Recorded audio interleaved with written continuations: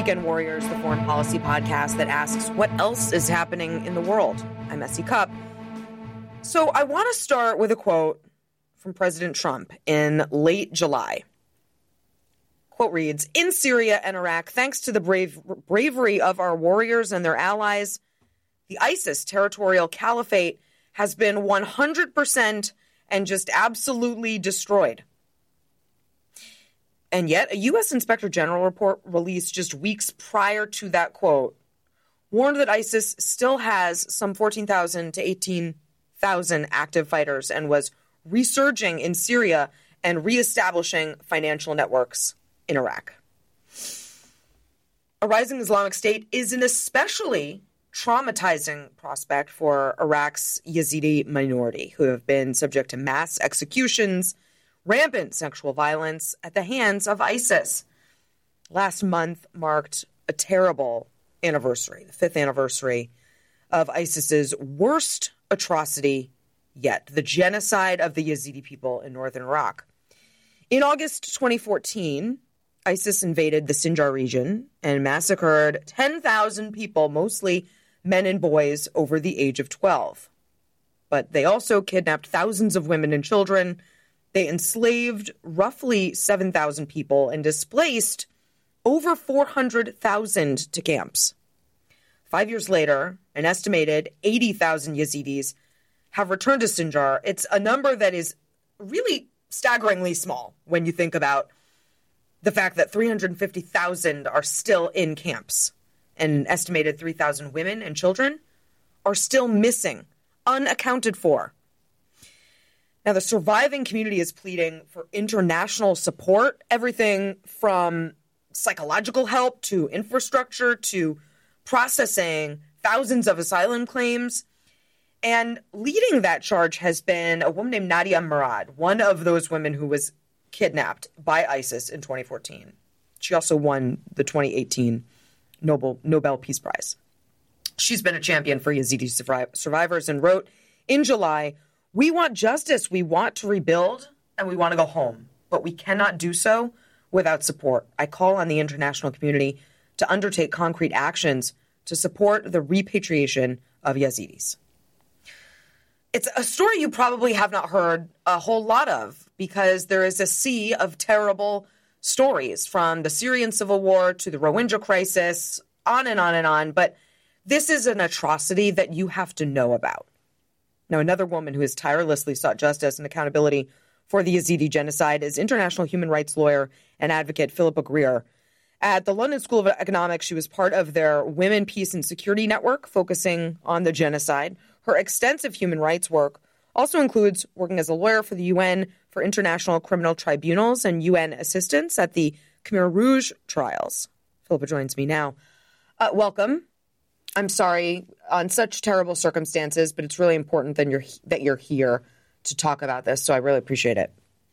It's a pleasure to join you here, and thank you so much for covering this really important issue. So obviously you've seen a lot of terrible things. How does the Yazidi atrocity stack up against some of the other awful things? Well, 5 years after the genocide for the Yazidis, there's no justice for them as a religious minority group. And so this is really a crisis that they're facing in terms of humanitarian assistance. They're facing a crisis of accountability, and it's not often reported on because they are a minority group. Mm-hmm. Can you tell my listeners who might not know a lot about who the Yazidis are, why they were targeted by ISIS? Talk a little bit about who they are. Yes.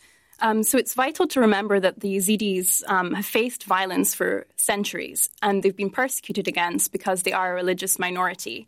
And so the first written account of their persecution dates back from the 13th century. They've been victims because of their beliefs and due to misunderstandings that they worship the devil, which is, of course, a mistaken falsehood. People have persecuted them throughout centuries because of this minority element to their religion. And it's really false to describe them as devil worshippers. They've long lived under the threat of persecution, in part for this misunderstanding. Mm-hmm. their culture and religion is transferred through oral means, and as a result of that, they are not afforded the same level of protection under Islamic law as those people who are people of the book, those who read from the Bible or the Quran or the Torah. Yeah. And so as a result, they've not received as much protection in that region over time.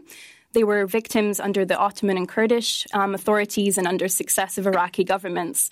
And actually, prior to ISIS's genocide of the Yazidis in 2014, there were large-scale terrorist attacks against them in 2007, allegedly conducted by al-Qaeda. And these attacks resulted in 800 deaths of Yazidis, 1,500 Yazidis being injured, 600 homes destroyed as a result of suicide bombings.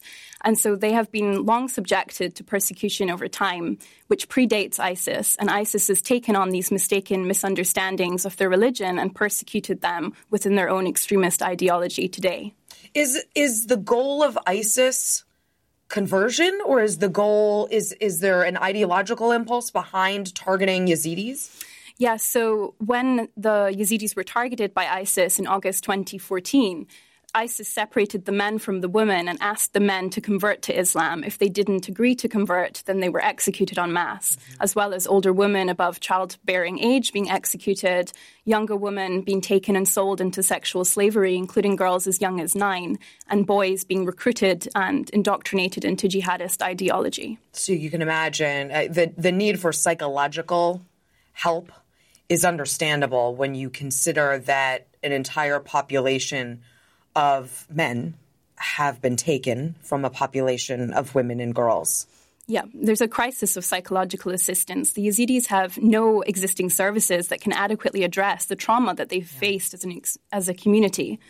They're facing a huge dearth in access to medical care, psychosociological support. They really require assistance that's not being provided on the scale required. So I always ask when I have people come in to talk about some foreign affairs story, these stories matter a lot to me, but I think for just an average listener, why does it matter to us? Obviously, we can talk about a humanitarian crisis and we should all care about that.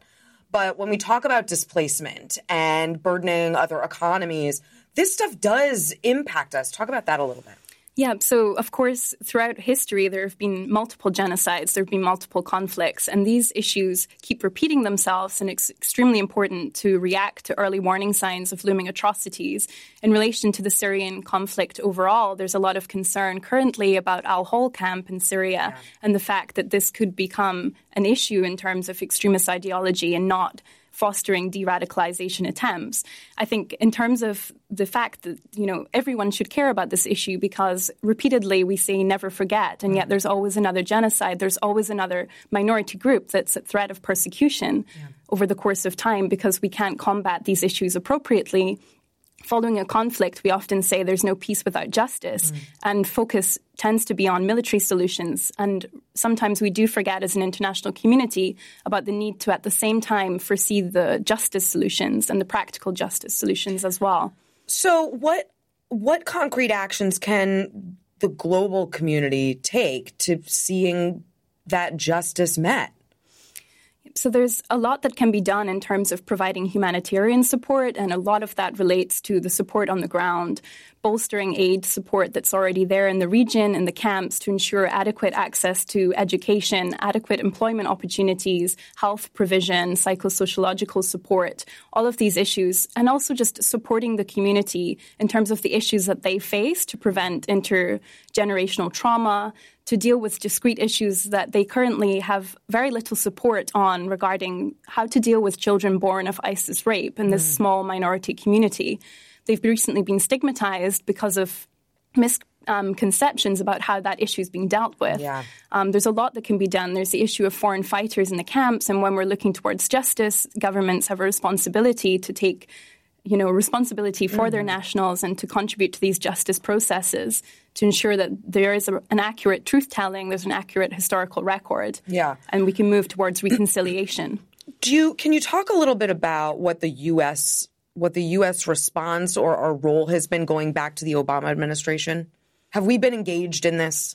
So during the 2014 genocide, the Obama administration authorized airstrikes, which greatly assisted the Yazidis when they were stranded at the top of Sinjar Mountain, facing starvation with no access to food or water and being surrounded by ISIS militants at the start of the genocide. And throughout that, the U.S. has been heavily involved. There's U.S. forces on the ground who are backing local support to make sure that the area is policed in terms of security, assisting with taking out the remaining cells of ISIS, which have largely remained underground at this point, and there's some insurgency concerns. The U.S. is involved in this throughout, and the U.S. has also played a role in terms of the refugee crisis. There's actually 3,000 Yazidi refugees who are actually living in Lincoln, Nebraska. There's some in Minnesota, North Dakota, and this dates back from Saddam Hussein's reign and the U.S. invasion in 2003. So the Trump administration has drastically cut America's intake of Syrian refugees. What's his administration doing or not doing about the Yazidi crisis? Yeah, I think it's an issue that's not been distinctly carved out from the broader picture. But of course, there's the recent news about the interim order on refugee issues and asylum seekers. He did recently host those from religious minorities who are refugees in the White House in July, and he spoke with Nadia Murad directly, and she expressed to him the need to assist the Yazidis, to assist in terms of international support to resolve some geopolitical disputes surrounding their administration of Sinjar between the Iraqi central government and the Kurdistan regional government. And he said, we will do all that we can to support the issue. We'll have to watch that space. So how do you hold ISIS accountable? You work at the UN. You worked the Khmer Rouge trials. How do you hold ISIS accountable for war crimes they're still currently committing? There's no central, there's no leadership, other than, there's no government leadership. How do you prosecute a group like ISIS? Right. So just as an initial caveat, I'm speaking in my personal capacity and not as a representative of the UN. But there are several roads towards accountability. And the first step is documenting the genocide. And so the UN did do that. In 2016, we had a UN Commission inquiry on the Syrian Arab Republic. And they determined that a genocide had been committed. War crimes had been committed. Crimes of against humanity had been committed by ISIS against the Yazidis. So after recognizing the genocide, the next step is preserving evidence, collecting, analyzing, preserving evidence for use in a justice process. And that's also been underway through an investigative team who are looking for accountability for Daesh. So from this, we need to look towards where will we try ISIS? Where can they be prosecuted? So one option is the International Criminal Court. Syria and Iraq, however, are not members to the Rome Statute establishing the International Criminal Court. And so that would have to be done through a referral of the UN Security Council under Chapter 7 powers, which is difficult because it requires the support of member states. And further, some argue that the ICC is not equipped to deal with all of these foot soldiers of ISIS because it's designed to prosecute leaders and those most responsible for atrocity crimes. And there's also a key element that needs to be taken into account when we're talking about ICC jurisdiction, and that's that it has to run complementary to national prosecutions. And so when we look at national prosecutions and the avenues there have been some trials in Iraq. Around 150 persons have been executed, but this has been undertaken via an anti-terrorism framework, and often it's been criticized for the type of trials that have been ran and if they have adhered to international standards. There's a lot of critique in that regard from human rights groups and also the UN. And so there's been some prosecutions of foreign fighters in Europe, but we're looking towards how can we have a coherent process that can really address this issue. And one proposal is a regional court. So perhaps a regional court set up in a Middle Eastern city or an international-backed international hybrid tribunal or a treaty-based body set up by the Global Coalition or something set up by the EU. But of course, there are political barriers to all of these options to justice, and it really requires the international community to feel the need to support these efforts in order for them to proceed. So give me a quick rundown of what a listener at home could do today. Where could they go? What organization would you suggest they work through to donate to Yazidis? Yeah, so firstly, they can support their local representatives to ensure that these issues are mobilized at the international level. They can support organizations doing great humanitarian and advocacy work, such as Yazidi organization, Free Yazidi organization. There are many groups working on this issue, and also they can get involved with the refugee communities that are based in the U.S., in Minnesota, Nebraska, and North Dakota. There's some organizations based in Lincoln, Nebraska, such as the Yazidi Cultural Organization, that they could try and support and link with to ensure that they can find out from the community what needs they have and try and get involved in a sustainable way at the local level too. Philippa Greer, thank you so much for contextualizing this horrific atrocity and telling people what they need to know and why it matters. I really appreciate you coming. Thank you very much.